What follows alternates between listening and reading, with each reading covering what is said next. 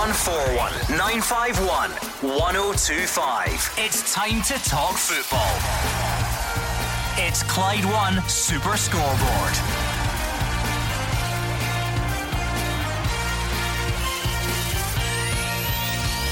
Good evening and welcome to Clyde One Super Scoreboard. James Tavernier pays tribute to Lee Wallace after a rare Ibrox appearance. John Hartson's calling on the Celtic board to announce the next manager as soon as possible. And the Stars of tomorrow go head to head again, this time in the Glasgow Cup final. I'm Gordon Duncan. Joining me tonight is Gordon Dalziel and Roger Hannah. Yeah, another strange week in Scottish football, Gordon. Celtic 1 point away from the title but still don't have a permanent manager. Ibrox Roses won to acclaim Lee Wallace on Sunday afternoon, but he might never play for the team again. And Paul Heckingbottom is sweating on an SFA rap after his post-match comments in the derby against Hearts. And all the callers better be nice tonight, and I'll be passing their numbers on to Mr. Heckingbottom. Yeah, and looking forward to this weekend coming up, Gordon. A lot of big games. Going to Pittodrie to watch Aberdeen Celtic. They'll only need a point to clinch the title, and I'm sure there'll be plenty of celebrations if they do that. Then you've got down the bottom with St Mirren and obviously Hamilton for the playoff place. Dundee, you can surely, they're gone, and it's been a poor season for them, but still a lot of football still to be played. Yeah, team prizes a couple of weeks away, individual prizes as well. The Player of the Year shortlist will be announced by the PFA Scotland tomorrow. The number you need tonight is 0141 951 1025, and on Twitter we are at Clyde SSB. Let's crack right on, shall we, and hear from James Tavernier. He says he got chills at the reception Lee Wallace received when he came on against Aberdeen on Sunday. The current Rangers captain says the ex-captain has been a great servant to the club and that he still looks up to him. Yeah, he's been a terrific servant for the club. I was absolutely over the moon seeing him come on the pitch. He gave me chills when his name got announced and the crowd giving the reception that he deserves. So it was fantastic to see him on the pitch, and obviously like the good old days of being on the right and him on the left. So it was terrific to see. He's been a loyal servant of the club. His pictures on the billboard behind the stadium. He was a terrific captain, especially for me. I really enjoyed playing with him since I first came. He was a great leader. Still look up to him. His application every day. He's never slacked. He's always been a top professional. And he should always be remembered as a very great servant for the club. He's been great, even when it was obviously a hard one to take, especially at the beginning of the season, because he's always been my captain since I first came. He's always guided us in the right direction. So he's always been supportive ever since the gaffer gave me the captaincy. That just shows how great of a person he actually is. So our relationship's fantastic. So it's been terrific with me and him. Simple question for you on the phones then. Is that a send-off for Lee Wallace, or is there any chance he could secure some sort of future at the club? You tell us. 0141 951 1025. Roger Hannah, Stephen Gerrard saying at the weekend it wasn't a decision based on sentiment. He says it was performance based. Does that mean there's any future for Lee Wallace? No. I know what the manager said at the weekend. I just got the impression Lee Wallace was given a nice finale at Ibrox. No guarantees he'll play this weekend against Hibs. Certainly no guarantees he'll play the following weekend against Celtic. I think at 2-0 up, it was a nice opportunity to get him out onto the pitch for one last time. There will be a day, and it might be sometime into the future, Gordon, when the truth of the Lee Wallace saga eventually comes out. Lee Wallace, as you saw at the weekend, is beloved by the Rangers supporters. If you're listening to James Tavernier there, he's beloved by his teammates, but clearly there are people at the football club who don't hold Lee Wallace in such high esteem after the allegations surrounding the Cup semi-final with Kenny Miller, Graham Murty, all the people in the dressing room. There is still great mystery surrounding what happened then, what didn't happen then. Eventually somebody, Lee Wallace and Kenny Miller and Graham Murty, will all tell their stories, and I think it'll fascinate Rangers fans. I think it's nice the fact that he's had the opportunity, Gordon, to say his goodbyes. I don't think that Lee Wallace is going to be there next year. I don't know, like Roger, the truth will come out eventually. Just looking on a football sense, I think he's been hard done to, because I think for the last couple of years I don't understand why he wasn't picked to play in the team, especially when you had guys in there. No disrespect, Andy Halliday, for instance, who's not a natural left back. You've got a guy who's played left back all his career, was a captain of Rangers as well. So there's a lot of things still to come out with Lee Wallace, but I'm delighted the Rangers manager did give him that opportunity to just say probably a last farewell. Any chance, based on the fact that Borna Barisic has perhaps been, I don't know what the right word is, I don't think you can be too critical, maybe the jury's still out a bit on Borna Barisic. I think that's fair, isn't it? Whether that's because of injuries or not, but I don't think everyone is completely convinced. Might it be something worth examining, even though you're saying you don't think Rangers would? Should they? Well, I get the impression the manager does not like Borna Barisic's attitude, Gordon. He's hinted it, and he's more or less said it. Eros Grezda goes into the same category, and I think this summer is going to be a very big summer for the likes of Barisic and Grezda and Kyle Lafferty and fringe players, because they become fringe players under Steven Gerrard for a reason. The manager doesn't think they're good enough to be anything more than fringe players. So Barisic's future for me hangs in the balance. Lee Wallace's future, it'll be somewhere away from Rangers, there's no doubt about that. Daz is right, Andy Hanlon's not a left back. I think John Flanagan is probably going through his best spell as a Rangers player these last 4 games, but he's probably more of a right back. So don't be surprised if Rangers look to strengthen that left back position I know where you're in the summer if Barisic doesn't pull his socks up. Yeah, I know where you're coming from, Gordon, because I think that if you look at who they've got at left back just now, I think Lee Wallace is the best player. I think he's the best player at left back. I think he's a natural left back. I think he's got great ability to go up and down the field. You heard Tavernier talking about how good a pro he is, and I've heard that from other people as well. I just think that looking at everybody available, Lee Wallace would have been the best option at left back. Surely there's more to it than meets the eye, Gordon. That's why I'm saying that eventually one day the truth will come out about this. There's a fair bit to get through tonight. Later on we're going to hear from John Hartson. He has his explanation for Celtic's drop in performance levels. He also has some strong views on when the managerial appointment should be made. Let's get to the phones just now though. 0141 951 1025 at Clyde SSB on Twitter. First up is Andrew in Cumbernauld. Hi Andrew. Hiya panel, how's things? Good, thank you Andrew. What do you make of this Lee Wallace business then? I'm disappointed to see him go, but unfortunately I do think that on Sunday that was his goodbye to the Ibrox fans, and I do think he should still be staying at Ibrox and playing, because I think he is the best left back we've got at the moment. But it just goes to show that the game in question at Hampden, it just goes to show the passion he's got for the club.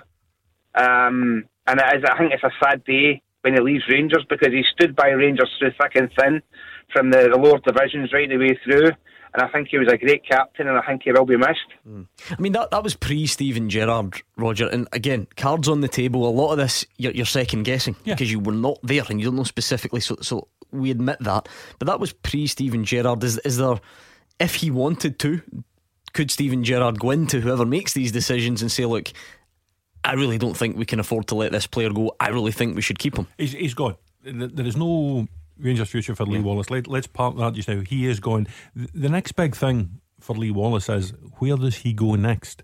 We haven't seen enough of Lee Wallace in the last year or two to know what level he could play at. Could he go to Hearts and be outstanding?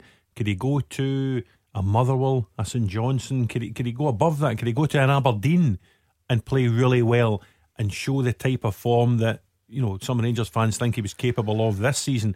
Or at 30 whatever, you know, are his best days behind him? We don't know. I'll be fascinated to see what level Lee Wallace gets a club at and how he performs next season, because on the rare evidence we've had in the last while, it still looks to me as if he's capable of playing. Yeah, I think he'll have a lot of options, Roger, because as I said there, and you listen to Tavernier talk about how good a professional he is, he obviously looks after himself, Gordon. So there's a lot of football still left in Lee Wallace, and I'm sure the likes of the Motherwells, the Hearts and teams like that will certainly, he'll be on their radar, because for an experienced guy, you can't buy that.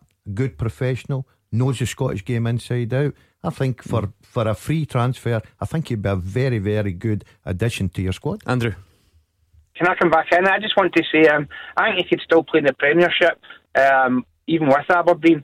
Although I don't think I'd like to see him going to Aberdeen, I think I'd like to see him going back to Hearts. And I just wish the guy all the best for his future, because I said he's been a great servant for the club. and it will be a sad day, and I'm sorry to see him going. And it was good to see him coming on Sunday for the last couple of minutes. You get the biggest applause of the day, really, on Sunday. Yeah, I mean, Roger, is that the sort of level people will be looking at? It's not for us to arrange a move anywhere, but Aberdeen, Max Lowe occupying that slot at the moment. Is that the type of fit you can see? Hearts is there because of the history that he has with the club. Yeah, well, I honestly don't know. I mean, could Lee Wallace go down to English Championship, English League One, which maybe pays more than a lot of the Scottish Premiership teams would play a couple of years down there? I don't know. As Daz says, he won't be short of offers. That's a guarantee. And the Rangers supporters have seen him off the premises with the kind of ovation that they feel he deserves after his loyalty to the club. You need to remember that he could have gone many, many years ago when Rangers went down to the 4th tier.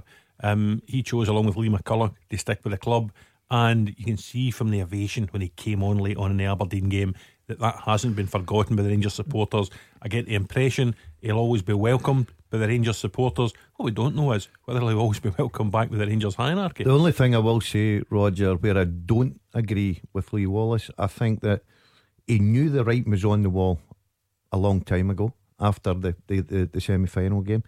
He should have been trying to get himself out there, Gordon. Maybe he was. I think that Lee Wallace, if he wanted to get out to Ibrox, he'd have probably gotten out. But I just think he's missed a lot of football. But he's a terrific professional and he's a good player, and he will get offers. Andrew, I think everyone accepts it's a big summer, whatever way you look at it, because Rangers are going to try and strengthen. Maybe there are players like Lee Wallace and others who they want to offload. I was interested to see quotes from Greg Docherty today, aiming to get back to Rangers and be a success. I noticed a story in the newspaper by Roger Hannah, no less, suggesting that Hibs could be interested. Does he have an immediate future for you, Andrew? I think he's got a good future at Ibrox, and I'd be disappointed if the club get rid of him. They've put him out on loan, and he's done well when he's been out on loan. And I think he could come back and be on the fringe at Ibrox. Maybe not making the first team every week, but he would definitely making the fringe, and he'd be a player worth keeping for the future. I do think the guy's got good potential, and again, I wouldn't like to see him leaving the club. He's been out, as I said, he's been out on loan this season, and he's been playing well. So it'd be good to have him back. He's had the experience now. There might be one or two players ahead of him, but I think he'd be a good squad player and one for the future. I actually don't disagree with any of that, Andrew. He's gone down to Shrewsbury Town. He's done very well this season. I think when he plays at the weekend, it's going to be his 50th game of the season. It's the most he's ever played in a campaign. So he'll have come back up the road in the summer. He'll be more experienced. He'll be more physically ready for the rigours of a full season with Rangers. The one thing you would worry about if you were Greg is the number of midfielders who have been brought to the club since he signed 16 months ago. The entire midfield that played at the weekend, Davis, Arfield, Jack, Kamara, have all come in since Greg Docherty came into the club. Every summer, clubs sign midfielders. So Rangers will sign a midfielder or two again in the summer. Andy Halliday's still there. So if Greg does come back, I think he probably knows this himself, he'll need to really, really operate well in the summer to convince Steven Gerrard that he does have a future at the club. But a bit like Lee Wallace, certainly not short of suitors. I think Shrewsbury would like to keep him. I think there's other English clubs who would be keen, and Hibs have been down looking at him. Just making sure Rangers will sell players to Hibs after the whole Scott Allen affair. I don't think there's any doubt about it. I'm just winding you up. 01419511025. Montana on Twitter. Lee Wallace treated appallingly by Rangers. Shameful what he ever did. He did not deserve being an outcast.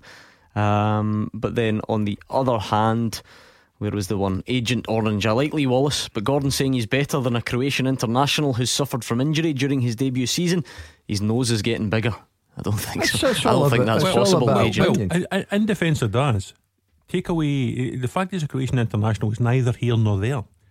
Lee Wallace's performances at his peak for Rangers were better than Borna Barisic's performances at his peak for Rangers so far. Now, Borna Barisic could have 200 caps for Croatia, could have won 4 World Cups.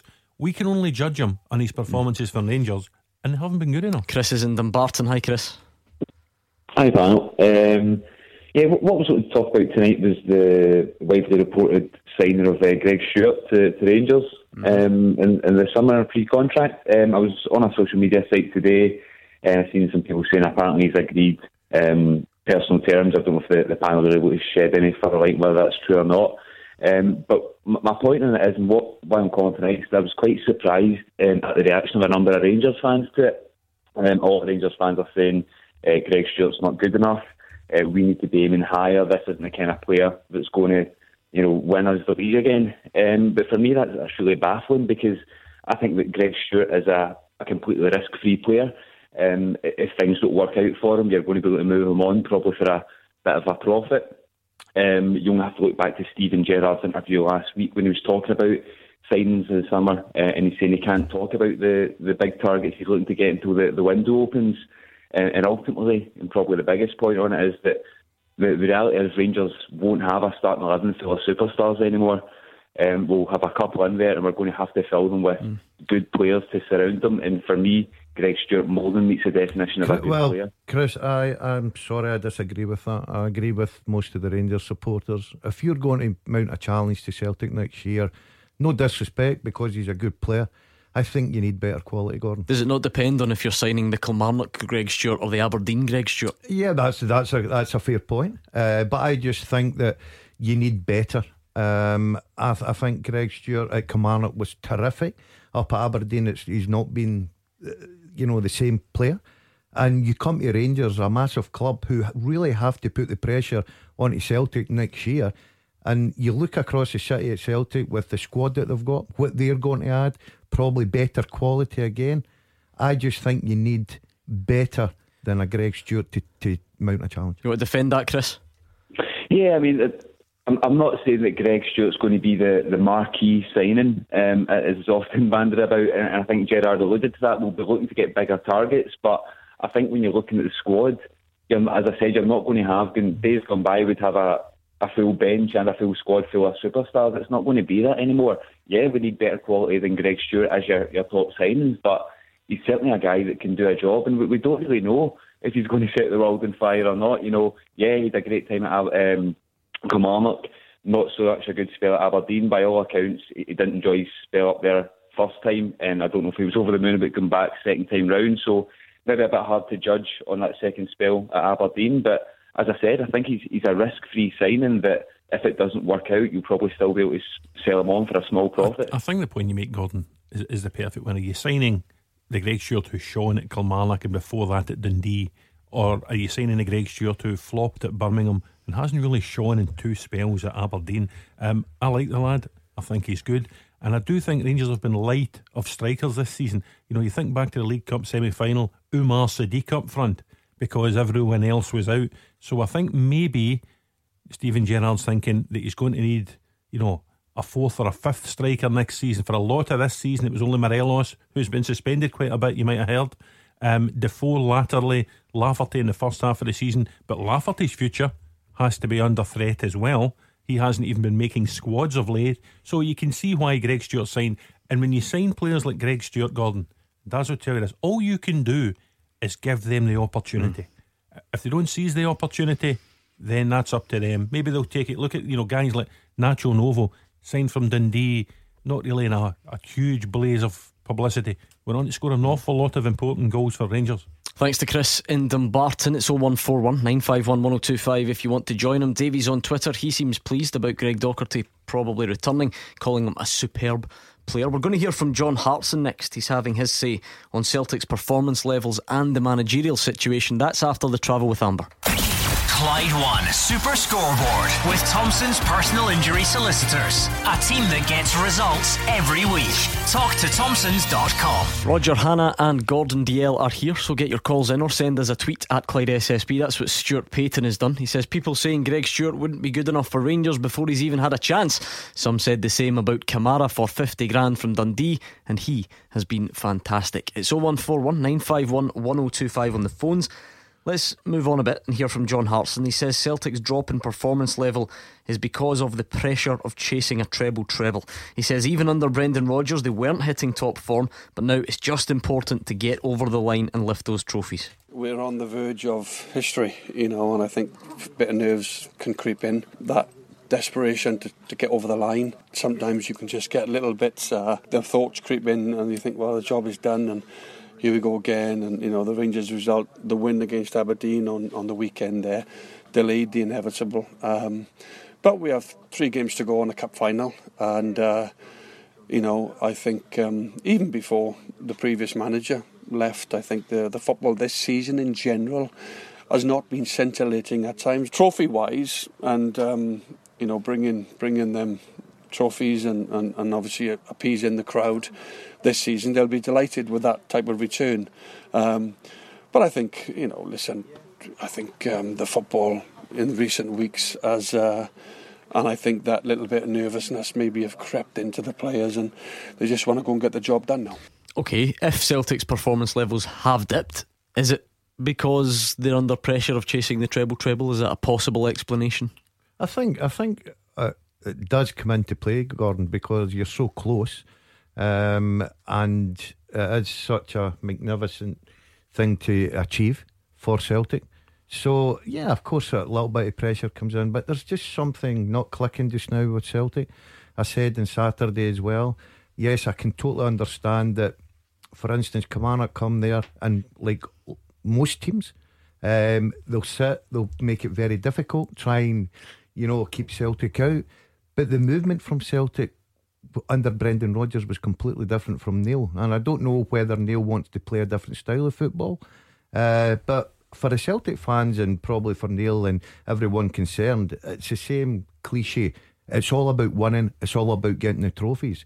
But there's a lot of Celtic fans not happy with the style of play. I just like the way John Hartson kept referring to Celtic as we, much the same way Daz does with Man City. And Motherwell. Yeah, he's got a couple. But, listen, this stuff about Celtic's performance is dipping. Right.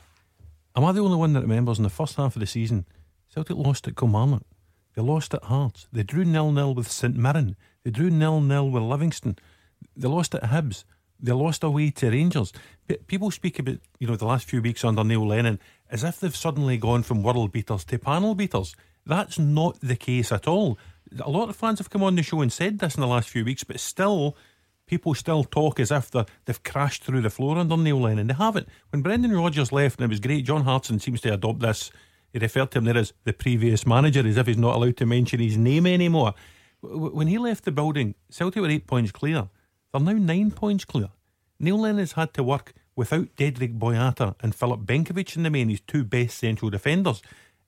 Olivier Ncham's come back from injury and not played to his best. Tom Rogic has come back from injury and not played to his best. Ryan Christie's still injured. Lee Griffiths is still away dealing with personal issues. So people talk in this show as if Neil Lennon's taking Celtic into some horrible cul-de-sac. It's not the case. John's on the line. What do you make of it, John? Hi guys, hi Gordon, hi Roger. Hi John. I was just wondering if any of you guys know if there's a timeline when Lee Griffiths come back, because I think even if Celtic put him in there, it's even just on the bench, it'd give the crowd and the players a lift, because there's a spark missing there, and I think to see the wee man there, just know what I mean, they would give the whole team and the whole fans, the whole crowd a boost. Just wonder what you think of that. I don't know when he's going to be back. Know what I mean? Well, he's been back at the ground. You'll have seen pictures of him back at the ground. He's been back at Lennoxtown training hard. I can't envisage a scenario where he would be in the 18 between now and the end of the season, to be honest with you. But if Celtic wrap up the title at the weekend, presentation will be on, I think it's May the 19th, last home game of the season against Hearts. Lee Griffiths does qualify for a medal. He's played sufficient games to get it, and I think it would be a great boost at the end of the season for Lee Griffiths, and a great boost for the supporters who still love Lee Griffiths, to see him on the pitch at Celtic Park getting his title medal. It would be a lift for him at the end of the season. He can go away and work hard with the aim of being ready for pre-season again. I mean, Gordon, I think 4 weeks, less than 4 weeks now until the Scottish Cup final. So in terms of I don't want to say that it wouldn't be meaningful, because I think that's the wrong word, but in terms of coming back and making a prolonged impact, there's not really time for that anyway. But what do you make of Roger's point? Maybe the last home game of the season, is that I'll go a different way, Gordon. I think that Lee Griffiths is one of these lads. Yes, he's been out for a few months now, and it will take time to get up to speed. But if everything's okay with Lee Griffiths and he's working hard and he feels in the right place to go and play, I think putting him on the bench would be a fantastic idea, because he's that kind of lad that can come on, give the team a lift. And the one thing you know about him, if you're under a little bit of pressure, he'll get you a goal. So I think that you've got to use your best players. And I'll be interested to see how Celtic do handle this over the next coming weeks. John? I totally agree with you, Gordon. I think, as you say, there's been something missing, right? I love Neil Lennon as a player, right? But I don't want him to get the job right. I think he's been there and he done well with his right. But I just hope, would you call it, as I say, the wee man is a player. He can provide a spark for nothing, as Gordon said there. And I honestly think if he was put back in there, it would give everybody at the club a lift. You know what I mean? And can I make a point in the Lee Wallace thing? Yeah, on you go. I see, right, obviously, right, I think that the way Lee Wallace has been treated with Rangers is terrible. That guy stuck through that club when they went into liquidation, when they were liquidated. And I mean, to whatever happened behind the scenes, hopefully it'll come out and vindicate him and Kenny Miller, because it was terrible, I think, what's happened to that guy after sticking through, you know what I mean, when they were liquidated. So I think he's been dealt a bad hand by the club. Quick question, John, who do you want as Celtic manager if you don't want Neil Lennon? Well, I've said before, Roger, a couple of times here, and maybe, as I say, even though he's in the third tier, I would love to see Jack Ross getting a chance, but I think that maybe if the money down there, if Sunderland get promoted, but I think they will, I don't think he'll get the job. But I like young Jack Ross. I think his ideas are brilliant, because I'd love going. Right, John's breaking up a bit, but when we got John the said gist. third tier there, I thought he was going to say Dick Campbell. Well, listen, league winning. How many promotions is that now? 10. 10, is it? That's incredible, isn't it?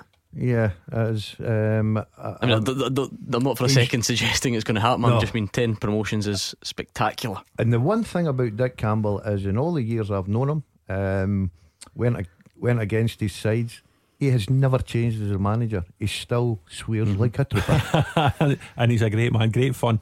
Yeah, I like that, because this notion that it's a young man's game now, and you know, people were left behind, dinosaurs, you always hear it. He's just proven that he did. Yeah, just turned 65, oddly enough. So is his twin brother Ian, and they've got that management team up there. I think Rob Douglas is now the young man of the backroom team at Arbroath. Anyway, John Hartson says the Celtic board need to make their managerial appointments soon, because whoever's in charge will have a busy summer.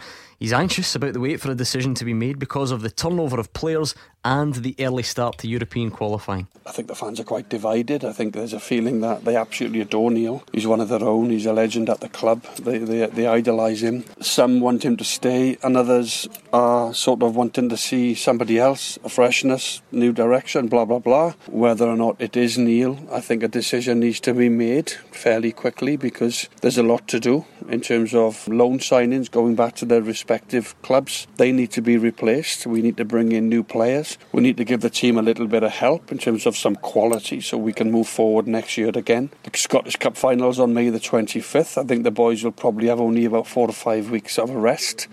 Then they'll be back. The Champions League qualification games will start early July. We want to try and hit the ground running and qualify for that, because they're never easy, them games. I played in them, got through and been knocked out in them type of games, because you're playing some teams that are halfway through their respective campaigns in their own countries, in their own league.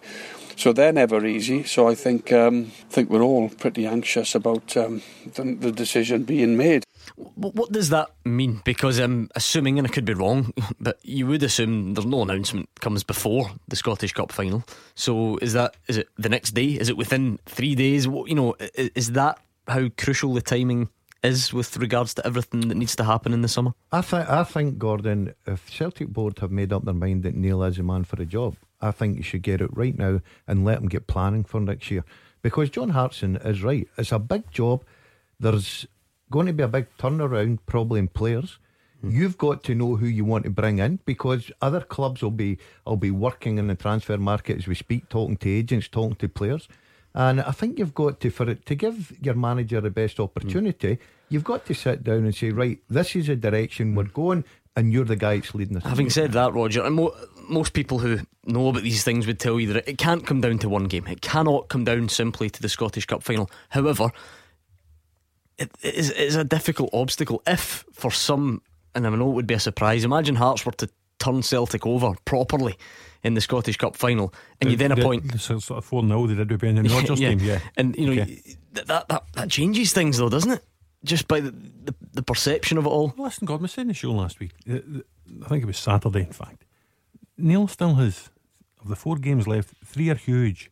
Away at Aberdeen, where Celtic have a chance to clinch a title. You lose there, it's then Ibrox and the chance to clinch a title or allow Rangers back in to the title race.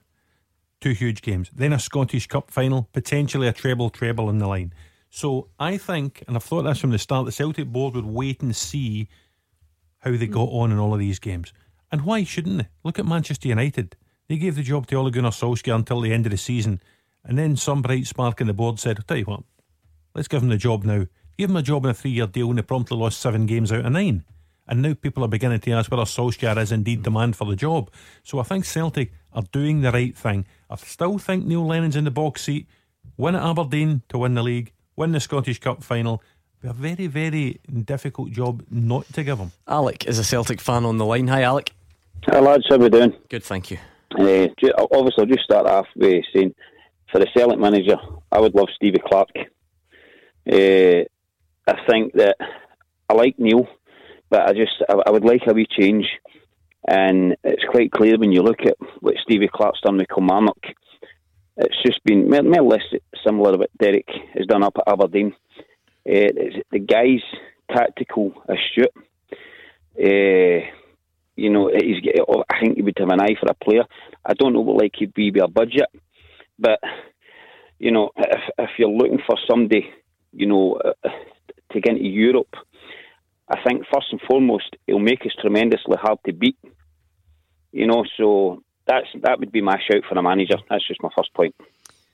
Gordon, it's fascinating either way, isn't it? Because I don't think anyone can doubt the job Stevie Clark's done. But then at the same time, some guys are just better suited to setting up teams to make them harder to beat and setting up teams to punch above their weight and that sort of thing. Celtic's probably a different challenge. You're expected to win every game and win it well. Management's like playing. If when you go to clubs like Celtic, Gordon, all of a sudden it's pressure week in, week out. I'm not saying it's easy to manage Kilmarnock, but it's a lot easier to go and lose a couple of games with Kilmarnock than go and lose a couple of games with Celtic. The one thing, Alec, I do agree with him is I watched Stevie Clark's teams this season. They're very well organised. They know, everyone knows their jobs. You can see that he works on that day in, day out in the training ground. So he is well organised in that department. But it's whether you can walk into a club like the size of Celtic with everything that's going on just now and see if you can take that further. The travel's fast approaching, Alec. If you've got another point, make it quickly, please. Obviously Celtic need a point on Saturday for to win the league. I'll gladly take that. We'll then go into Ibrox. What I said to the producer lad on the phone, and if I was Neil, I would send the full first team away on their holidays to get a wee break before the Scottish Cup final. Let the boys go out, Anthony Ralston, Tommy Johnson, the boy of Johnson, let them go to Ibrox. Mikey Johnson, let them go to Ibrox. Give them a bit of experience, you know what I mean? We've done the job. Might be a wee bit tongue-in-cheek, but, if Neil wanted to do that, he would be quite within his right. And let our first team squad go and get a well-earned break, get our feet up, and come back refreshed for the Scottish Cup final. A bit tongue-in-cheek, Alec. I think it's a lot tongue-in-cheek. You made the point there about Stevie Clark making Celtic hard to beat. Celtic have used 7 clean sheets out of 8. I mean, how much harder can they be to beat? That isn't the criticism that's been levelled at Neil Lennon. The fact that they're not hard to beat. They are hard to beat. The criticism is they're not stylish enough at the other end. Celtic and Rangers go head to head in the Glasgow Cup final tonight. It was the Youth Cup final last week, so a slightly older set of players tonight, ones that perhaps a bit more recognisable. We'll give you the team news next. Clyde One Super Scoreboard with Thompson's personal injury solicitors. Great results for Scottish accident and injury victims for 40 years. It's Roger Hanna and Gordon DL here with me, Gordon Duncan, on tonight's Clyde One Super Scoreboard. 2 ways for you to get in touch. First and foremost, you can give us a call or you can tweet at Clyde SSB. Hail Caesar is on. I like John Hartson, he says, but unfortunately he is wrong. Lennon isn't the right man to take us forward. The performances have been mediocre and it proved that on Saturday. I'll be thankful for him if we win the treble, but I'll rather have a new manager with new ideas. Keep them coming in. Give us a call, 0141 951 1025. We have the Glasgow Cup final tonight between Celtic and Rangers. The youth teams just played in the Youth Cup last week, but this is a slightly older bunch, an under 20s age. So I'll run through the teams. You'll maybe recognise a few more of the names than you would have last week. Ryan Mullen in goal for Celtic, Wallace Duffy, Robbie Dees, Stephen Welsh, Daniel Church, Barry Coffey, Ewan Henderson, Mikey Johnson, Karamoko Dembele, Armstrong Okoflex and Jack Aitchison. As for Rangers, they go with the right in goals: Finlayson, Mayo, Breen, Shields, Palmer, Burjonas, Kelly, Middleton, perhaps the one with the most first team experience in there, McPake and Dallas. So just another chance, Roger, for fans, because we know that they love the football of looking at it and seeing who the stars of tomorrow may be. Yeah, and it was a terrific game last week. Rangers won it 3-2. It could have gone either way. We had a few calls in the show on Friday night, you know, promoting the chances of some of the young guys, you know, Josh McPake, who's starting again for Rangers tonight, Kai Kennedy, people like that. You look at the Celtic team, the young lad Cammy Harper up front, Karamoko Dembele, who's playing tonight for Celtic again. So fans love homegrown talent to come through and flourish in the first team. But as we said in the show on Friday night, it's becoming harder and harder and harder. You know, every call in the show tonight is looking at a new Celtic manager, bringing in new Celtic players, a new Rangers manager, not a new Rangers manager, a new Rangers squad for next season. You know, more reinforcements, Greg Shear, Jordan Jones, Jake Hastie. With each signing for either team, it diminishes the chances of these young guys getting through. But it'll be good for them to showcase their talents tonight. And I know it's not the exact same group, Gordon, but a chance for Rangers to win another one and sort of send out a bit of a message that they're dominant at that age group, or alternatively a chance for Celtic to get revenge. Yeah, of course. It doesn't matter what age group or what level it is, Gordon. Both teams want to win so badly, and it'll be the same tonight. I've got to say, a bit disappointing as usual that, you know, Roger was saying, well, fans love to see their own talent coming through, but tonight they won't be able to do that, because in my day, you were talking in Glasgow Cup finals, sometimes you got over 20,000 people turning up to watch it, and it gave you such a lift as a young player. And I've got to say to anybody who picks, and I hope it's still the same, but they're the best medals I've seen. They're absolutely terrific. Better than the League Two medals the Championship winners got? Oh, far much better. They're massive, Roger, honestly. They're fantastic. This is just a small point, but this has changed in recent years, because if you remember, the Glasgow Cup final used to be, it's been at Firhill in recent years, hasn't it? It's at Celtic Park tonight, and like I said earlier, an older age group than the Youth Cup final that was on last week. And I think they're mixing and matching it a wee bit, God, just to try and find a formula that works. I hope tonight's a success. I hope there's good football played, and I hope the authorities maybe look at tonight and think, well, if it's been a success, could we try something next year that allows supporters back in? We know why they're not in. There's been too much bother, trouble, indiscipline at these games in the past. They seem to have attracted a small minority of fans that you don't really want at the football, and the clubs have decided it's not worthwhile because of the trouble in the past. It doesn't reflect well in Scottish society, Gordon. I'd love a day, as Dad says, where we can trust the supporters to come back in and watch. It's under 20 football, for goodness sake. So here's hoping the football's good, and here's hoping next year a few more people get to see it. 0141 951 1025. Give us a call on the lines. Marie is in the West End. Hi, Marie. Hello. Hi, what's your point tonight? I'm just think that I agree with whatever Roger's saying about Neil Lennon. I think that if he gets to the treble, he should be given the job. I think he's a Celtic man through and through, and he just dropped everything and ran to Celtic. And he's the only guy that's matched Brendan Rodgers for his tactics. Well, I think I like Neil Lennon. I liked watching his Hibs side when they came to Celtic Park and Ibrox. They were one team that would just not part the bus. They would have a real go. It was entertaining football. I've no problem with Neil getting the Celtic job at all. If he does, I'll wish him all the very, very best. But it was an easy decision for Neil Lennon. Let's not be kidded here, because he just left Hibs and he was out of job. So when Celtic come calling, it wasn't a case of, well, I'll drop everything and just run down to Celtic Park. Of course he's going to take that opportunity. Of course he's got to take that job. The big thing, and I said it in the programme on Saturday, Gordon, just getting the feeling amongst the Celtic supporters, it is a bit split just now. Some absolutely love Neil Lennon. I think all supporters love him for his history with the club. But when they're talking about managers, it's split. Some want him to be the manager, and some want to see a bit of freshness coming in. Marie, so does this hinge on the Scottish Cup, or have you made up your mind already? You want it to be Neil Lennon regardless, or only if he wins the Scottish Cup? A bit of me thinks, but he makes it. He gets the job, and then he does the treble and gets the job, and then he sets his sights and getting us to 10 in a row. I think you'll find that people, that's what they want. If you ask the supporters, do you want to go to 10 in a row, or do you want to wait to the European champion? I think they would go with 10 in a row. But then you've got to get back to what we were talking about earlier there.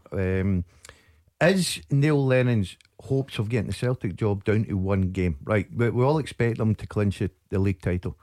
Is it down to one game against Hearts? Because I honestly think, Gordon, if Hearts had to beat, which I don't think they will, if Hearts had to beat Celtic in the Scottish Cup final, I don't think Neil Lennon get the job. So you're saying it does come down to one game? In my opinion, yes. I think that Neil has got to cement the treble before he gets the opportunity to get the job. Do you think Celtic are working in contingencies in case it goes wrong, in case they lose to Aberdeen, they lose to Rangers, or they lose a Scottish Cup final and things start to go wrong?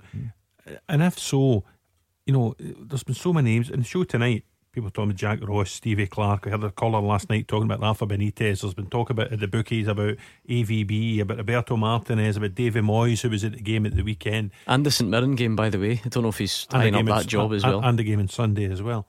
Could Celtic afford to get into the type of pursuit of a manager that we've seen in the past, where they start getting a knockback here and then a knockback there and a knockback somewhere else, and suddenly the club's in the middle of June, only 3 weeks away from a Champions League qualifier, and the managerial thing's still in a fankle? I think appointing Neil Lennon, for me, lessens the gamble it takes. There's always a risk when you appoint a new manager, just as there is when you sign a new player. I think confirming Neil Lennon takes away a great deal of that risk. Yeah, I can understand where Roger's coming from. He knows the club, he's been there, he's managed the club, he's played for a club.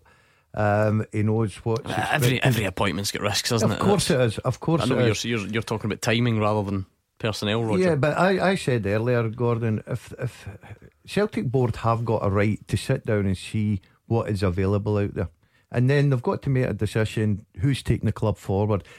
I do agree with John Hartson. I think that if they have looked at other managers, coaches, but they think Neil's the lad that they want to take the club forward, give him the job, let him get on with it. Everything's then settled, everybody's looking forward to the end of the season, new players coming in. A manager needs time in the summer, because it's got a quick turnaround nowadays with so many games coming up, and you've got to be fair in your manager and give him the best opportunity to go and get the best squad possible to start a new season. Stephen says Lenny is a backward step. Davy Moyes, a no from me. I don't get the hype regarding Jack Ross. I said a few weeks ago, and I stick by it, Celtic should go for Philip Koku, who's a free agent after 3 titles in 5 years at PSV. 01419511025. That's the number you need right now for this. Beat the Pundit with goals in the Scottish Sun, the SPFL and EPL latest every Monday, Wednesday and Saturday. Roger -1 Hannah or Gordon DL. One of them will be taking on you for the chance to win a signed ball, and of course, more importantly, the Beat the Pundit bragging rights. Hugh Keevins was flying last night. He was like a man possessed. So let's see if you two can live up to that. It's 01419511025. Give us a call right now if you want to play, because you only have until the news at 7.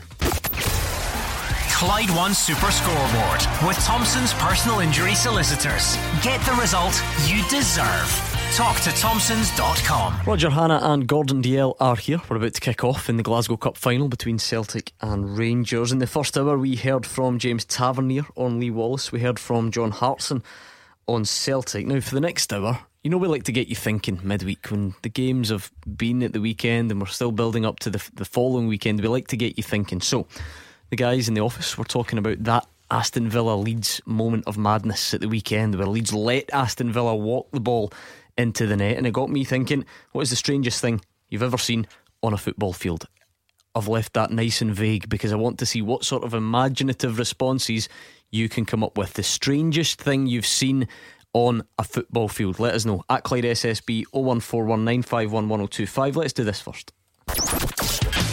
Beat the Pundit. With goals in the Scottish Sun, the SPFL and EPL latest every Monday, Wednesday and Saturday. Beat the Pundit time. Hugh Keevins always says that Neil Lennon is on an audition for the Celtic job. Well, Roger Hannah is on an audition to see if we make him -1 or -2 at the start of next season. That's the way I see it. So let's find out who's playing tonight. One of you will take on George from Gourock. How are you tonight, George? I'm very well, thank you very much. Do you think you could take Roger Hannah with his -1? I'm worried about that, yes, I'm worried about that. Right, let's see how we get on anyway. Heads it will be Roger -1, and tails it will be Gordon +4. It is actually heads. So Roger -1 up against George from Gourock. Let me give you some. Hiya. Let me give you some Clyde 2, Roger, so that you don't know what George is saying. Not having you cheating your way. Right, George, 30 seconds head to head. Okay. You can pass. Here is your chance to beat the pundit. You ready? Okay. What nationality is Hearts' Ben Garuccio? Nigerian. Jake Carroll is to join Motherwell from which English team? Huddersfield. Who won last season's Glasgow Cup final? Celtic. In what year did Christophe Berra win his first Scotland cap? 2010. What Rangers player is currently on loan at Shrewsbury Town? Oh, Docherty. Name one team that Saul Bamba has played for in Scotland. Hibs. And which Celtic player, we've just about started, which Celtic player who's currently on loan at the club wears number 30? Pass. Just come on, name one of the loan players. Don't know. Right, okay, that's Sorry. fine. Thought I'd give you a second chance. I don't do it often. Roger Hannah, Thank you you, with us? thank you. This is terrific. I'm watching Dundee collapse at Motherwell on the television behind you, Gordon. So you and are. in my ear, Clyde 2 are playing Staying Alive by the Bee Gees. Just the chances. No chance for Jim McIntyre, according to Gordon DL earlier on. Right, Roger, are you ready? Yeah. Same set of questions to you. You start on -1, okay? Thanks. What nationality is Hearts' Ben Garuccio? Australian. Jake Carroll is to join Motherwell from which English team? Cambridge. Who won last season's Glasgow Cup final? Rangers. In what year did Christophe Berra win his first Scotland cap? 2004. Which Rangers player is currently on loan at Shrewsbury Town? Greg Docherty. Name one of the Scottish teams that Saul Bamba played for. Dunfermline. Which Celtic player currently on loan wears number 30? Oh, pass. And who does Cammy Bell play with at the moment? St Johnson. What do you think, George? Do we need to have him start on -4 from now on? I think definitely. Aye. Let's find out how bad the damage was. What nationality is Hearts' Ben Garuccio? He's Australian. 1-0 to Roger. 2-0 because Jake Carroll's moving to Motherwell from Cambridge. Would you get him on your top for next season, Gordon, or will you wait and see how he performs? No, nobody replaces Pettigrew. Right, okay. Not even David Turnbull? No. Not even Jim O'Meara? No. Right, okay. Pettigrew only. 2-0 to, well, it's 1-0 really to Roger because he starts on -1. It then goes 2-0 because Rangers won last season's Glasgow Cup final. Christophe Berra, first Scotland cap was 2008. So there you go. None of you got it right. 2-0 to Roger. You did start getting on the board though, George, because Greg Docherty is at Shrewsbury. So 2-1 to Roger. Then 3-2 because Roger knew that. Oh, you both knew, sorry. One said Dunfermline, one said Hibs. Timothy Weah wears number 30. Oh, I was thinking a player who was out on loan. My apologies. I probably should have made that a bit clearer, but I don't think you needed it. And Cammy Bell does play with St Johnstone. You didn't get that far, George. You got 2 right, but unfortunately Roger got 6 minus his 1. A 5-2 victory for Roger Hannah. Hardlines, George. Well done, Roger. Well done, Roger. Great show, guys. Thank you, George. Have a good evening. That was George and Gourock. It's got to be -2 for next Yeah, season. he's ridiculous. I'm thinking. Never mind next season, next week. He's on an addition. That's. I think that's fair. You're needing to get out a wee bit more. You'll be hearing from my lawyer. But there's a happy medium because, yeah, if he goes out a bit more, then he might not know as many. But if he goes out as much as you, then he'll know nothing. So Yeah, there's. it's a long time since either Daz or me have been a happy medium. Let me tell you. Let's move on. 0141 951 1025. The Glasgow Cup finals getting underway at Celtic Park between Celtic and Rangers. Some of the stars of tomorrow. In fact, some guys that you'll have seen in the first team: Glenn Middleton, Ewan Henderson, Mikey Johnson, guys like those all playing. So we'll keep you up to speed on that. But I've been asking you this. I like to get you thinking. The strangest thing you've seen in a football match. Now, this is on the back of Aston Villa and Leeds. Someone doesn't put the ball out, the other team score, they have a Barney, players are diving, and then Leeds let them walk the ball in for an uncontested goal. I'm wondering the strangest thing, and this can be as weird and wonderful as you like, the strangest thing you've seen on a football field. You got any, Roger? The one I was thinking back to was that mad Sunderland Liverpool game. Remember Darren Bent scored the goal. Somebody had thrown a beach ball onto the pitch. He hit the ball hit the beach ball and flew. Pepe Reina tried to catch the beach ball while the football flew into the other corner. Good shout. You got anything, Gordon? Your memory's hopeless, so I'm not holding my breath here. I didn't see it myself, but I'm told by witnesses at the time Daz did once score from outside the 6-yard box. No chance. Never. No, I couldn't believe that. Yourself. No. Not having that at Apologies. Right, the weirdest thing you've ever seen in a football game, the weirdest or the strangest. Bonus points for the Scottish connection, obviously. What about do you remember the pigeon passed away on the pitch at Queen's Park against St Mirren? I think it maybe got hit with the ball, and Queen's Park had to tweet a picture of this dead pigeon lying on the field. That was one that just sprung to mind from Scottish football. We had the assistant ref being sick at Rugby Park. Oh, I don't remember that. Yeah, I think it was Jordan Jones was the closest player to him, was giving him the old, that sympathetic pat in the back you have to give someone when they're he should have done that, but he sort of turned away in disgust. Yeah, the assistant, one of the linesmen at Rugby Park was sick. You don't remember that? No. It was like last season or something. Was it? No, I don't. Surprised at you, Roger Hannah. No, I don't remember. Right, anyway, that's just something for a bit of fun for this second hour. The weirdest, the strangest thing you've seen on a football field. 01419511025. Let's speak to Andy, who is a Rangers fan, on the line. Hi, Andy. Hello there. Hello again. Hi, Andy. Right, I've called in before a few months ago regarding, it was Lee Wallace. And in my opinion, Lee Wallace is still the best left back at Ibrox. And Roger is saying that was someone giving his sort of final bow to the audience, if you like. But I sincerely hope not. I think that upstairs are totally wrong if it's coming from the board, because Lee Wallace won his case and got a couple of $100,000 out of it, which he was quite right. They were putting his name in vain, basically, Lee Wallace and Miller. But I hope that Lee Wallace does stay. And obviously I've heard Roger saying he doesn't think he'll be there. That's the last time he'll kick a ball, first team ball. I maybe doubt that. I most certainly think he'll kick another first team ball this season, whether it's against Hibs or Celtic. I would almost just about put a bet. I'm not a betting man, by the way, but I would put a bet on him getting a cameo role somewhere against the Celtic. And if that happens, I would say that's probably as he will be leaving. I hope he doesn't leave. Is that a possibility, Roger? I'd be very surprised. I mean, nothing throughout the season would indicate to you that Lee Wallace is going to be involved against Celtic. The left back thing is an issue for Steven Gerrard. Barisic was signed for quite a bit of money early in the season and hasn't performed. John Flanagan has been in and out the team. Actually, I think his best spell's been in these last 4 games, oddly enough, since he's been back in the team. And Andy Halliday's not a left back, tries really hard. He's not a left back, he's a midfield player. It's as simple as that. So I think Barisic will be given one more chance to shape up. Otherwise Rangers will look for a left back. Andy, a lot of Rangers fans were tweeting in when we were discussing it, saying, well, yes, we liked Lee Wallace, but Barisic is a Croatian international and he is the man for that position. Are you not convinced? No, I'm most certainly not convinced. Lee Wallace was a Scotland international when he decided to stay with Rangers rather than move on in 2012. And Stevie G did say that he played 45 minutes against Liverpool under 23s, it was certainly, but he said he was outstanding. Now, Stevie G's watching him training day in, day out.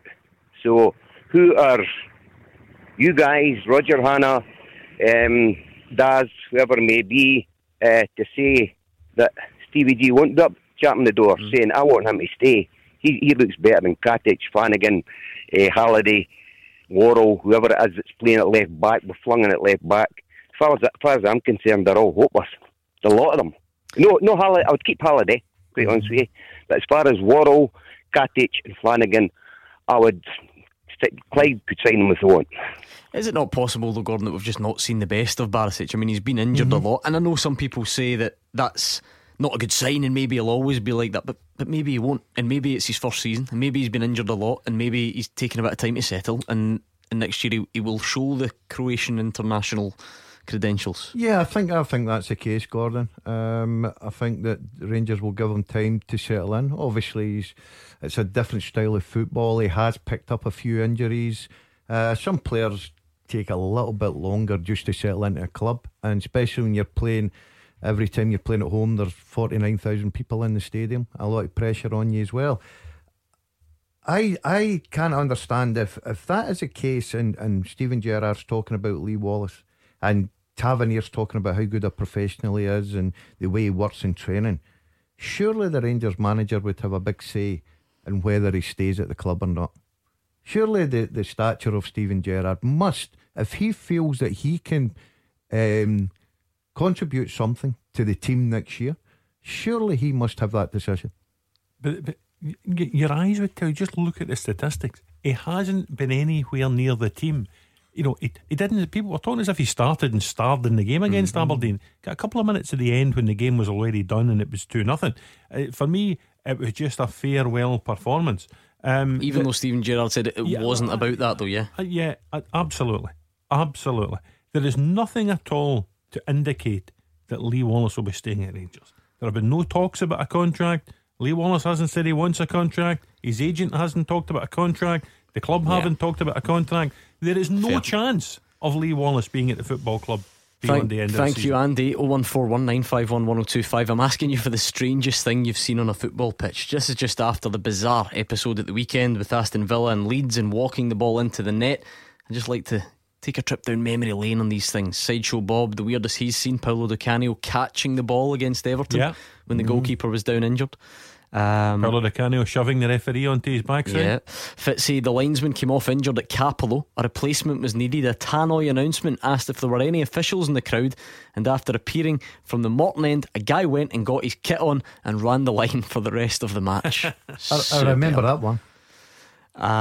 What else have we got? Sean's just having a wee joke here. He says, strangest thing I've seen on a football pitch, Kirk Broadfoot. Sorry, Kirk, that wasn't really what I meant, but there we go.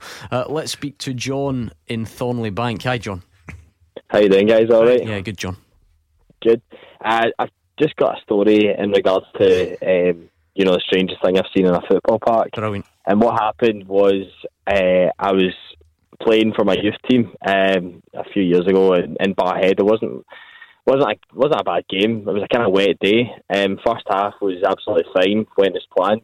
But the second half, about 7 or 8 cows came on the field and just started roaming about the field. So they just piled out from the kind of adjacent farm, piled onto the field and started grazing on the field itself in Barhead in Cowan Park. Cowan Park, right enough. They're appropriately named. Aye, and what actually happened was the game got abandoned in the second half because we couldn't actually get the cows off the field. Dear. Yeah, the only time it's ever happened is actually, I think it happened in Guernsey where 180 cows went on the pitch, but that's probably milking it. So, dear. At least you got off early because it was February and it was freezing. Oh, come on, honestly, I'm not sure Gordon's the right pundit to tell us how you should deal with such problems. But what team was that, John? That was just Barhead Youth Club, Barhead Boys Club. That was a few years ago. That's decent. Brilliant. I like that, Roger. Well, there's been a few instances of animals. There was not a fox in the park at Celtic Park one night many years ago. I do remember that. Fox running about, dogs in the pitch. The cat recently at Goodison Park, wasn't it? I had to stop the play. A black cat running across the pitch as well. Gordon Dale, anything you want to add? No. On Cowgate? No, I'm staying out of Cowgate.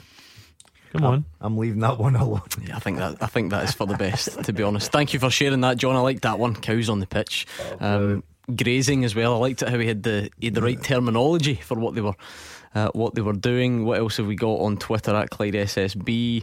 Great White. That's an outstanding shout. Estonia, Scotland. Yeah, one team in Tallinn. 3 seconds the game lasted. What else have we got coming in at Clyde SSB? A few others. Not everyone taking it overly seriously. Dell, England at the World Cup in 1990. Gary Lineker, on the pitch. Yeah. Sometimes you get caught a bit short. And Well, in a similar vein, it was one of the Highland League games. Was at Fort William Nairn County game 3 or 4 weeks ago. The kick-off was delayed because there was what was described at the time as deer excrement all over the pitch, and the referee deemed it a health and safety issue, and they had to clear it all. And the game kick-off was delayed for half an hour. These ideas always seem good in my head, and then we just get down. It turns into a lot of funny stories. Pretty much. Alec in Motherwell, what have you got for us? Well, this is one, Gordon. You're probably a bit young to remember this, but I should say Gordon Dalziel definitely remember it.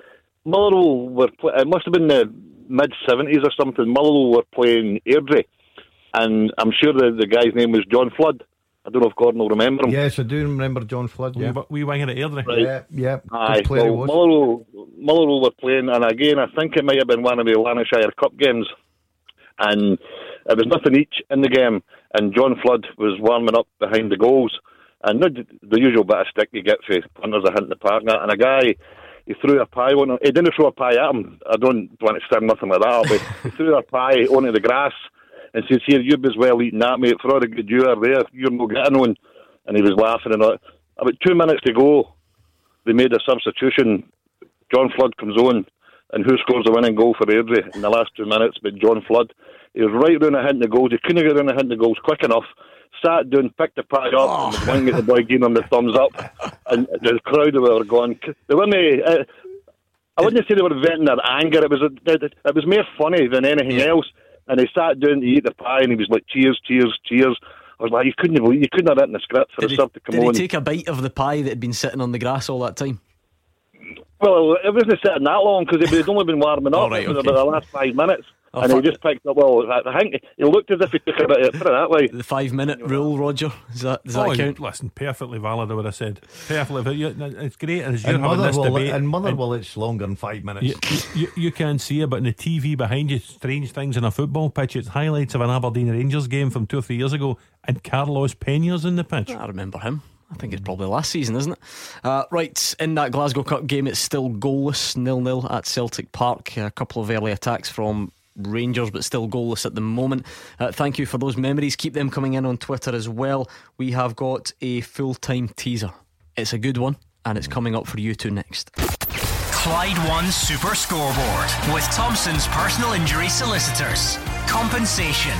They know the score. Talk to Thompsons.com. Roger, Hannah and Gordon Dalziel are here. It's time for them to tackle the full-time teaser. That's when you send the questions in to us and we try and see if the guys can come up with the answers between now and the end of the show. fulltime@Clyde1.com. If you've got any questions, maybe they're doing the rounds on your group chat or you've made one up on your own, send them in. fulltime@Clyde1.com. So tonight's is this. Since 2000, 9 Scottish players have scored a hat-trick for Celtic or Rangers, and it's the only hat-trick they scored for that team.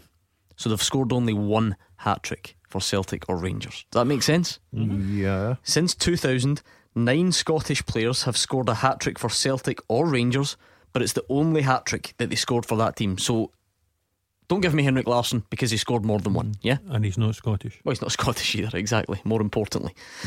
Just incidentally, because I know sometimes we have different definitions, it may or may not be that important, but born in Scotland or played for Scotland is enough to be Scottish for the question, yeah?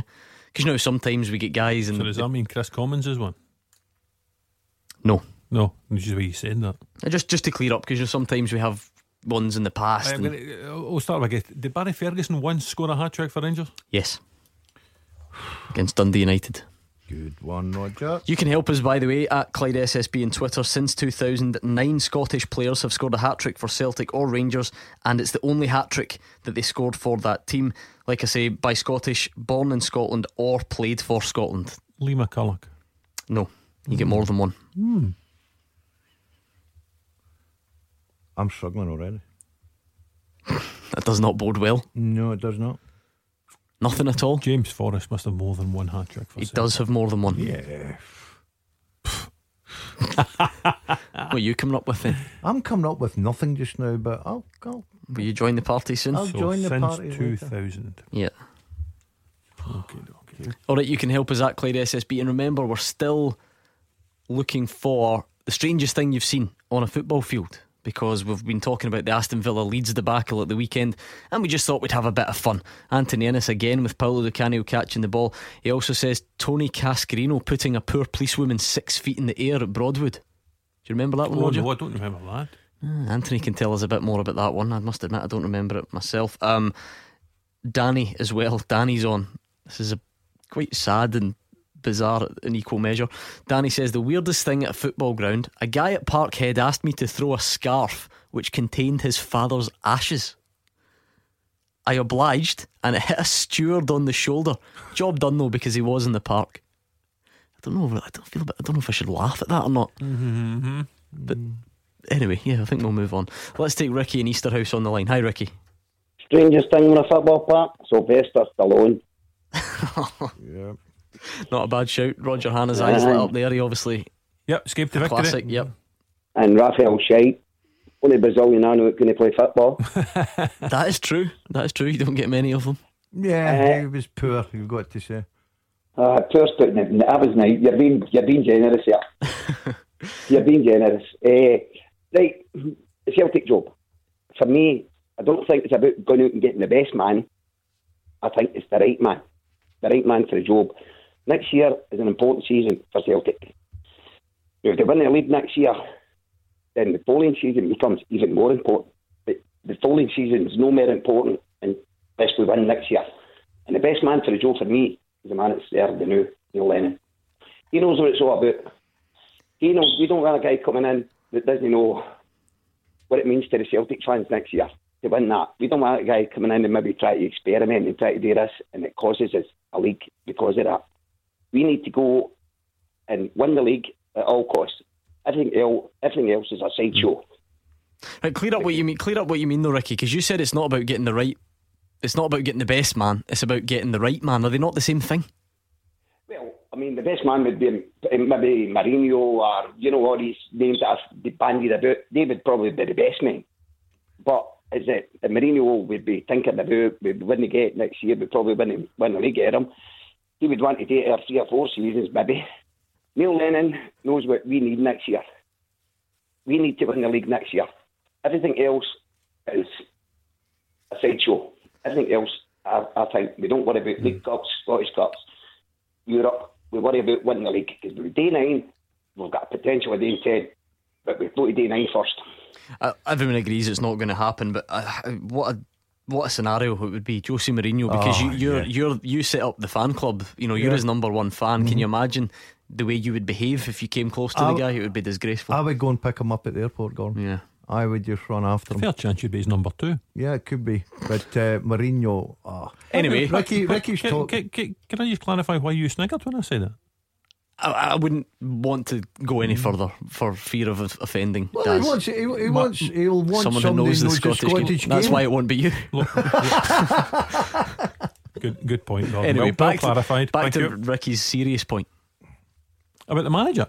Well, listen, I've said if you go for Neil Lennon, it minimises the risk. He knows the club, and in the next year or two, what could be a pursuit of 9 in a row, which could be a pursuit of 10 in a row, he knows the lie of the land, so to speak. One of the tweeters earlier on, and he's been tweeting before about Philip Cocu, there would be an element of risk in Philip Cocu. Yes, great football man, he's had success in different leagues. Coming into Scotland is completely different. Whether you like it or not, coming into the Old Firm is completely different. Of course it is, but at the same time, if you are just a very good manager, is that not all that matters?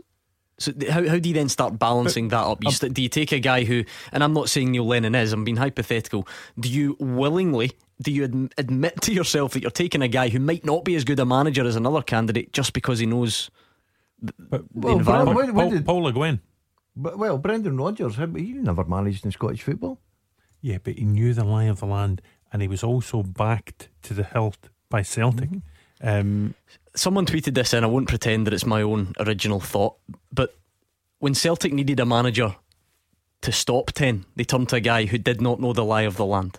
Yeah, so for every Paul Le Guen example, there's your Wim Jansen, you know. I don't want to take away from that point. The point's perfectly valid. I just think nearly 25 years on, or whatever it was, it's a completely different landscape now. It is a completely different landscape. That was a unique achievement for Celtic in unique circumstances. I tend to think whoever gets a job, if it's not Neil, I would tend to think it's more likely to be someone like David Moyes, who is, Daz touched on Brendan Rodgers there. David Moyes knows the lie of the land. He knows what it's all about. He knows the club. He knows the league. I would think it more likely to be him than someone like a Philip Cocu or an Andre Villas-Boas. I sort of disagree with that, Gordon. I think it's whoever. Ricky was touching on a point there about, well, they've got to know that how important next year is to win the league. Any manager coming into Celtic will know that anyway. Doesn't matter where he's from, he will know that. I just think.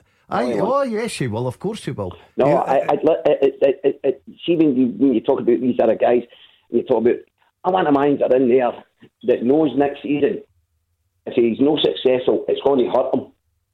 It's going to hurt him if he's not successful. These other managers, right? They're not successful. They'll go and they'll get another job. I want a guy in there that's going to go, see if I don't get this right, it's going to hurt me. Yeah, but are these things not just a nice bonus rather than the number one priority? If you can get a guy that's got both, great, but surely the very first thing you go for is the best manager. End of story. Yeah, it doesn't matter where he's come from. Rodgers thing, is it a risk worth taking? Every manager's a risk though, isn't it? Yeah, but is it a risk worth taking? I don't think so. I liked Fraser Wishart's response to this. He says he's got visions of Jurgen Klopp sitting in the interview room and them saying, nah, sorry, no thanks, you don't know what 10 in a row means. Anyway, Ricky in Easterhouse, 01419511025, still asking for the strangest things you've seen on a football pitch. Jerry says, Jerry's landed his mate in it. He says, Big Ryan Blair booted the ball off the female referee's face in a 20s game once. Again, shouldn't be laughing. She nearly swallowed the whistle. She came off with concussion and a guy in jeans ran the line in the second half. I mean, I was thinking more like professional football, but I'm still enjoying these as well. I must admit. What else have we got? At Clyde SSB on Twitter. What about the teaser actually? Can I throw one in? Yeah. Right, Neil McCann. Yes, it's a great shout from you. Right, here's another one, but I don't think Craig Beattie. No. I was on a roll there. Sean Maloney. Ooh. Yes. Ooh. Alright, we'll leave that there. We'll see who wants to play along on Twitter. Kevin McTaggart's having a guess, but Lee Griffiths has scored more than one hat-trick, I'm afraid. He's got one of the other ones. No, he doesn't. Actually, I'll keep that to myself. I don't want to give anything away. Right, since 2009, Scottish players have scored a hat-trick for Celtic or Rangers, but it's the only hat-trick they scored for that team. You sort of, when you're talking about Scottish born or can play for Scotland. Sean Maloney wasn't born in Scotland. Yeah, Aidan McGeady. Yes, against Falkirk. Right, you've got 4 of the 9. We'll leave it there. Who's been hanging on the longest? Try and be fair. Robert in Knightswood. Hi, Robert. Hi, how you doing? Good, thanks. Talking about the strangest things I've seen the football pitch. Again, it's an amateur game. I used to play for a team in the Scottish Supporters League called Sandbank Rangers. You can probably guess what team it is I support in.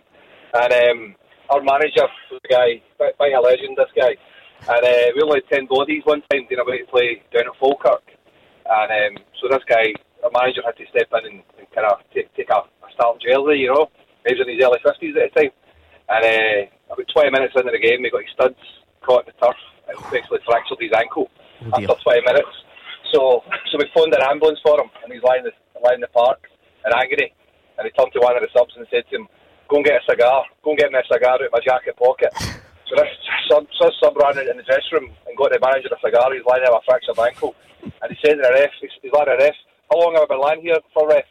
He's like, I've done my first aid course." And then so the paramedic arrived, and he was trying to talk a paramedic through what to do because he'd done his sports injury first aid course.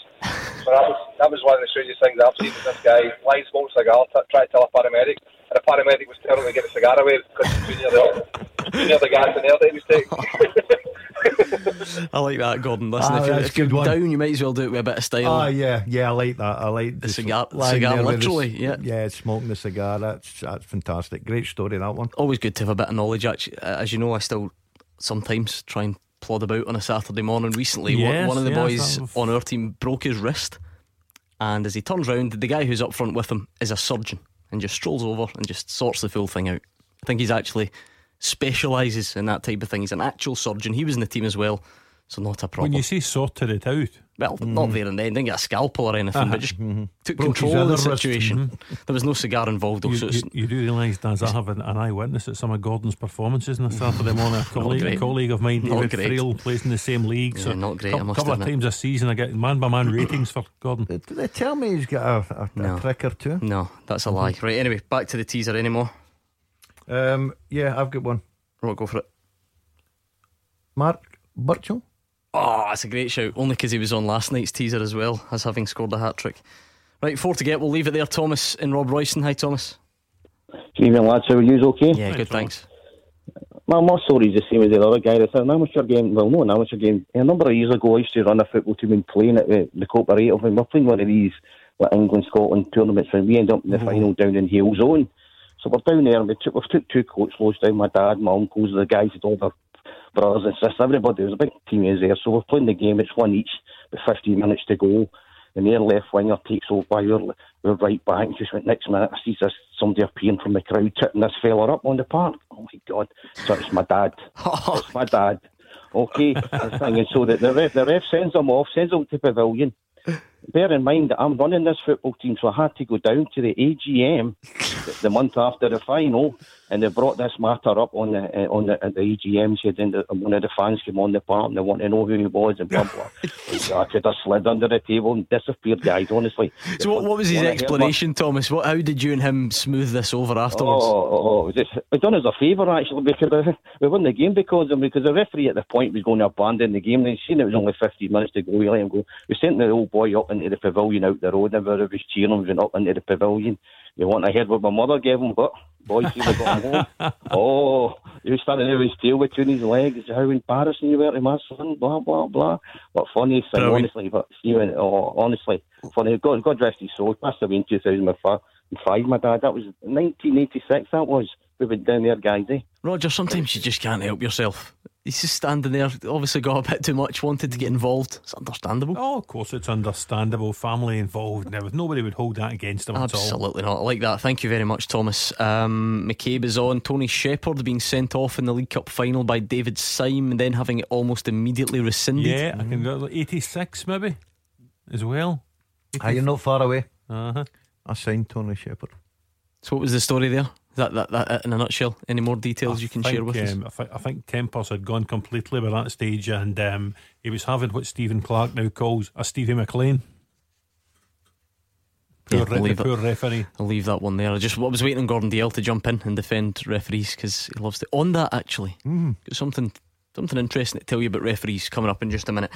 We'll just check in with the teaser one more time before we take a break. By the way, forgive me, I am late on this one. Celtic are, or they certainly were last time I checked, 1-0 up in that Glasgow Cup game. It is still 1-0. Jack Aitchison with the goal. So scored goal for the first team in the past.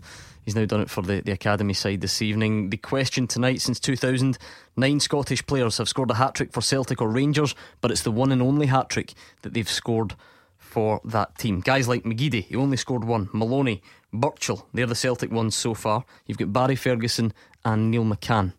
Big Stephen Thompson? No.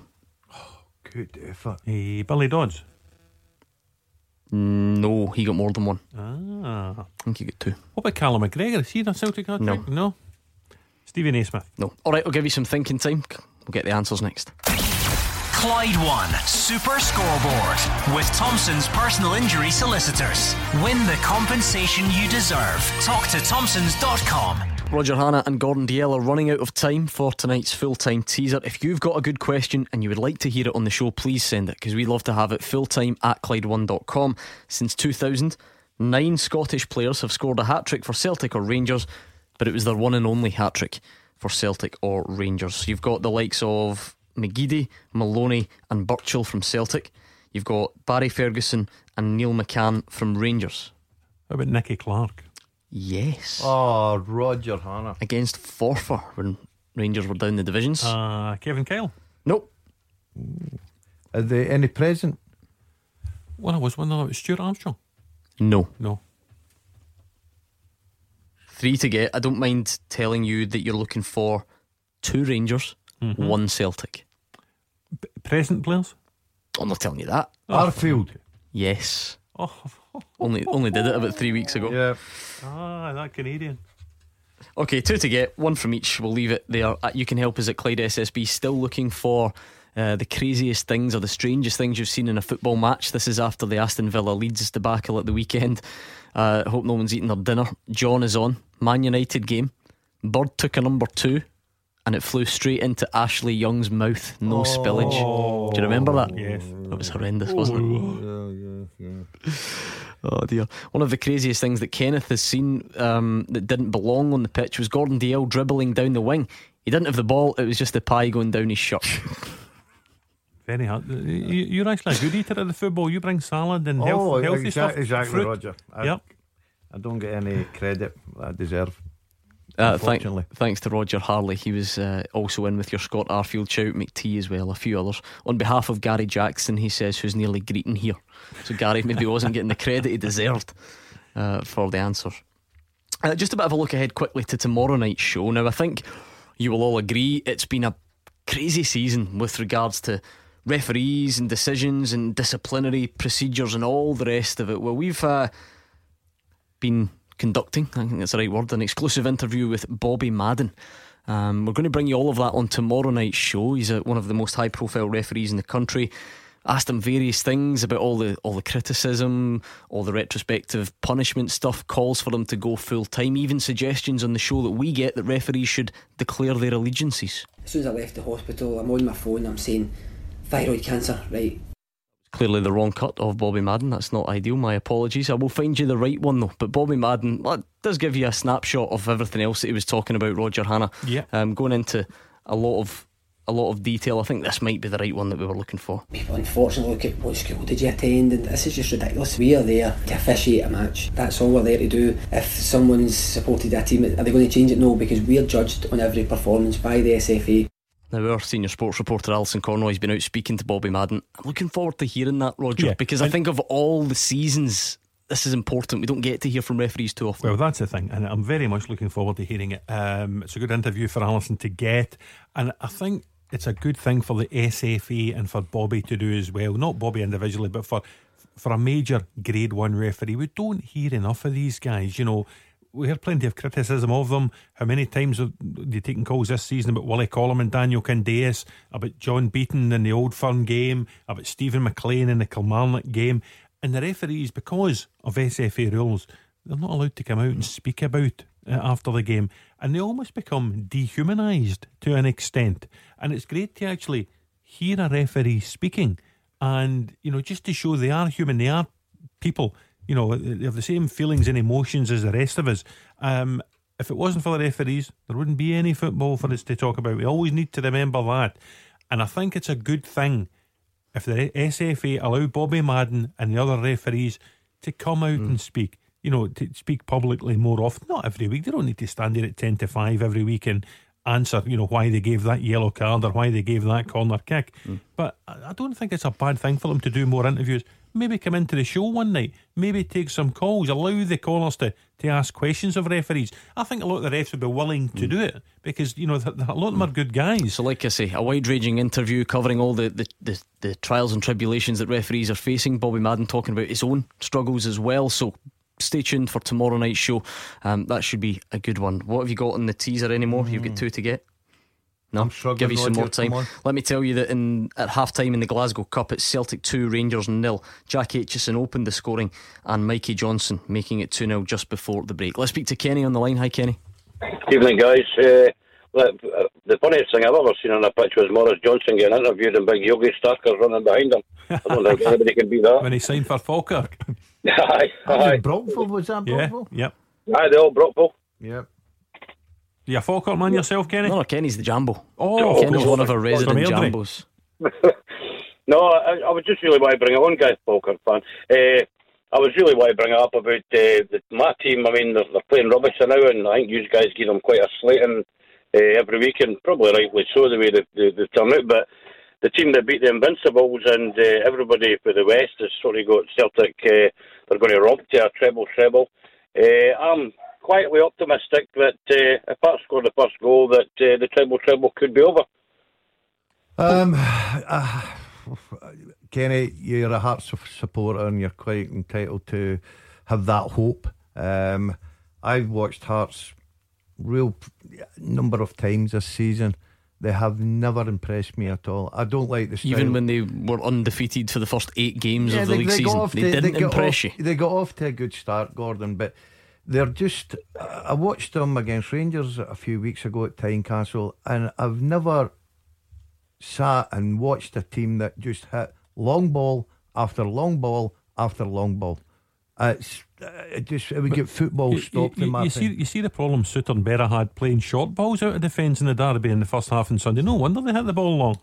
Yeah, you've got to say, well, we're going to play our strengths, but you're paying good money, and I know there's... Well, let's be honest, no one from a Hearts perspective will care if a long ball wins the game and wins the Scottish Cup. But I think Celtic will deal with that, no problem at all. I think for Hearts to have any chance of winning the Scottish Cup, they'll have to come up with a different plan to go and play against Celtic. Well, Kenny, you've done all right against Celtic this season, haven't you? Well, I'm hoping that the season ends the way it started. Obviously, there's a wee bit of hope that Stephen Naismith might be back for the final, and I think that would make a big difference. I know they say one man doesn't make a team, but I think if Naismith was back for the final, it would give Hearts a big lift and they would play differently. And I've even heard in the pipeline today that Hearts have already signed Curtis Main for Motherwell for next season. I'm not sure if that's 100%, but that was coming for palsy minds in Edinburgh. But I don't think so, but Kenny may well be right, Roger. Well, listen, I don't think so. And Curtis Main up top next season, Daz. I'm not sure whether they're hoping to change their style or not. You need to change the ball every 10 minutes. Seriously though, if Naismith is not back, I think Hearts will need to start with Stephen McLean, because Ekpeazu on his own doesn't work. They shell the ball up to him, he either bounces off him, or when he controls it, there's no one within 20 yards of him. They need a second striker. The difference was Stephen McLean came on at the weekend against Hibs was night and day. So in an ideal world, Kenny's right, Naismith would be back. It would be Naismith and Ekpeazu. If he's not fit, they need to have McLean up top to help the big fella out, because that did work in the derby at the weekend when McLean came on. Yeah, he set up the goal for Ekpeazu. They just look better that way. I also think they look better with a back four when it's just Suter and Berra. I think it complicates things when they throw a third centre half in. Hearts have got a chance. I don't think it's a huge chance. Final word to you, Kenny. Listen, I'm just going to be optimistic. I mean, it's a one-off game. Maybe the nerves. I mean, condolences to the two losses of the Lions over the last week or so, to the Celtic family and to the club and all that. But no, I think there'll be an awful lot of pressure on these guys for going for a treble. So, I mean, Hearts have already lost as far as the majority is concerned. So, I'll keep my fingers crossed. I mean, you've got to believe in your own team. Absolutely. Thank you, Kenny and Airdrie. I think that will be the final call of the evening, because you two have still got a bit of work to do. Remember, it is half time in the Glasgow Cup final. Celtic lead Rangers 2-0. Jack Aitchison with the first, and then Mikey Johnson with the second. So remember, this is an under 20 age group, if you like. So a few guys that you will recognise from first team action. Now let's round off tonight's teaser then before we go. We're looking for 9 Scottish players since 2000 who've scored one and one only hat-trick for Celtic or Rangers. So guys like McGeady, Maloney, Burchell, that's the Celtic ones, Arfield, Clark, Barry Ferguson, Neil McCann as well for Rangers. So you've got one from each side still to get. Roger, any clues? Jason Holt? No. He's been spoken about all night. Lee Wallace? No. Let's just say when you said Jason Holt, I thought you had it. Oh, Jason. You know Jason. Jazza.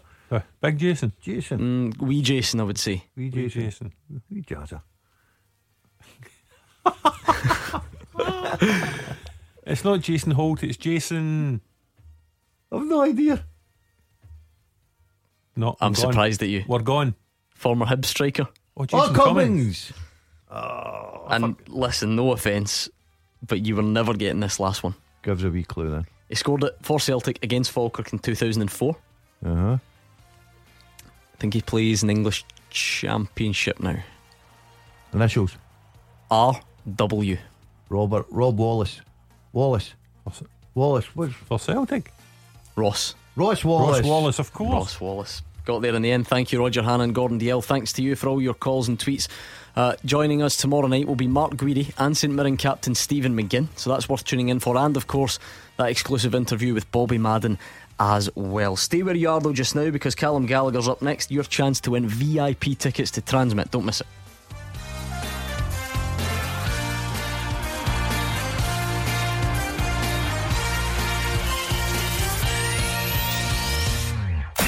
Clyde One Super Scoreboard with Thompson's personal injury solicitors. A team that gets results every week. Talk to Thompsons.com.